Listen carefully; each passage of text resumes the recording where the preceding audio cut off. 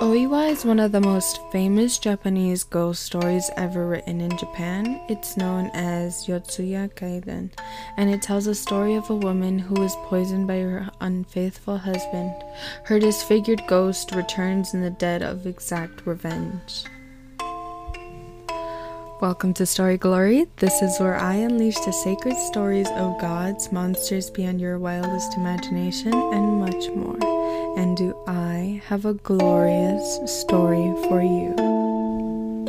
Oiwa was a beautiful young woman who lived in a small town in Japan. Her boyfriend's name was Yaemon, and although he didn't have much money, Oiwa loved him very much. She was overjoyed when her childhood sweetheart asked her to marry him. After the wedding, they moved in together, and happy couple soon were expecting a baby. Oiwa didn't care that Yaemon was poor, but as time went on, he became angry and depressed about his lack of prospects. Yaemon soon grew to hate his happy young wife and started an affair with a rich young woman named Oume.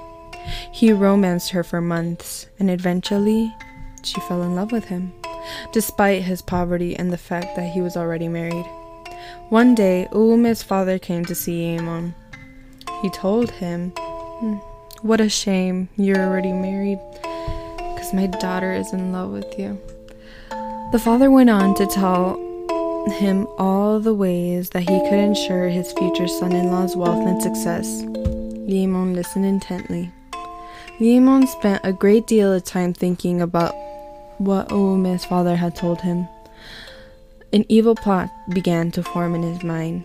He decided that the only way he could marry Oume was to somehow get rid of Oiwa and her unborn child.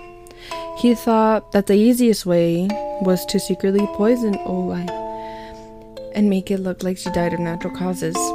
Poor Oiwa was totally ignorant of her husband's murderous plans, blissfully unaware of the fate that was about to befall her. She continued to happily prepare for the birth of their baby. One evening, when Oiwa and Yaemon were sitting down to eat dinner, she noticed her husband was strangely quiet and nervous. She encouraged him to eat his dinner, but he would not touch his food. He yelled at Oiwa, telling her to stop fretting and eat her own meal. She needs to be strong for the baby, he said. Oiwa finally gave up trying to tempt Yaemon's appetite and started to eat her dinner. It wasn't long before she felt very sick. Yaemon watched her coldly as the poison did its work, not offering her any help or comfort. But Oiwa did not die right away. Her beautiful face became disfigured from the poison first. She then slipped into unconsciousness. Yaemon was too much of a coward to finish the job he started, so he put Oiwa's lifeless body on bed.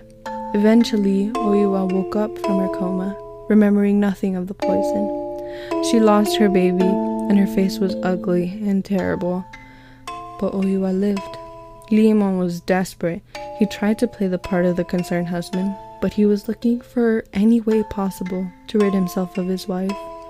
One evening, he took Oiwa for a long walk. They made their way to a cliff, and Yaemon looked around to see if anyone was nearby. No one was in sight.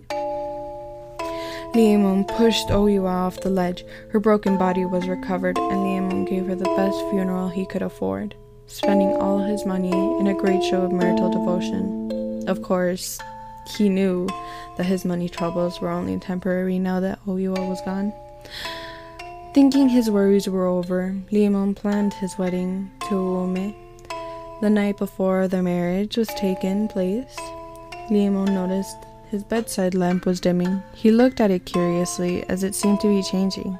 The disfigured face of Oiwa suddenly replaced the lamp, growing larger and larger in the room. "Betrayal," it hissed. Yaemon grabbed the stick and swung it at the face, but Oiwa disappeared, and the lamp fell to the floor. Yaemon thought he heard a faint laugh. Shaken, Yaemon convinced himself that the vision was simply a result of drinking too much alcohol earlier in the evening and went to bed. The next day, Liemon had forgotten all about the specter from last night before he and Ueme were wed. When he lifted her veil, however, her beautiful young face was replaced with Oiwa's horrible visage. Betrayal, she hissed. The horrified Liemon drew his sword and swung it at the ghostly apparition, cutting Oiwa's head off. The severed head rolled down the aisle of the church, but when it came to a stop, it had Ueme's face, not Oiwa's. He heard a faint sound of laughter again. Liemon ran to his tiny house looking for a place to hide. There was a pounding at the door, and Ueme's grandfather demanded he open it up.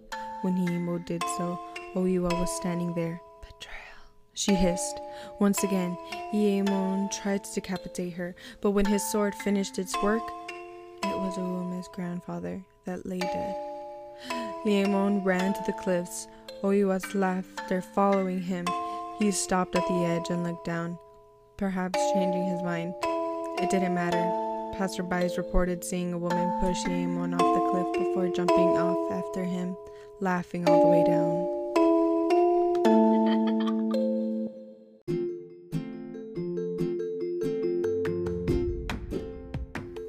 And to end it on a happy note, I want to share a fun fact of the day with you guys. It's about Harry Potter for all my Harry Potter fans. 19-year-old J.K. Rowling once met a huge and terrifying Hells Angels biker at a pub in England who sat beside her before discussing his garden and how his petunias had been very bad that year. This biker became the inspiration for Hagrid in the Harry Potter series.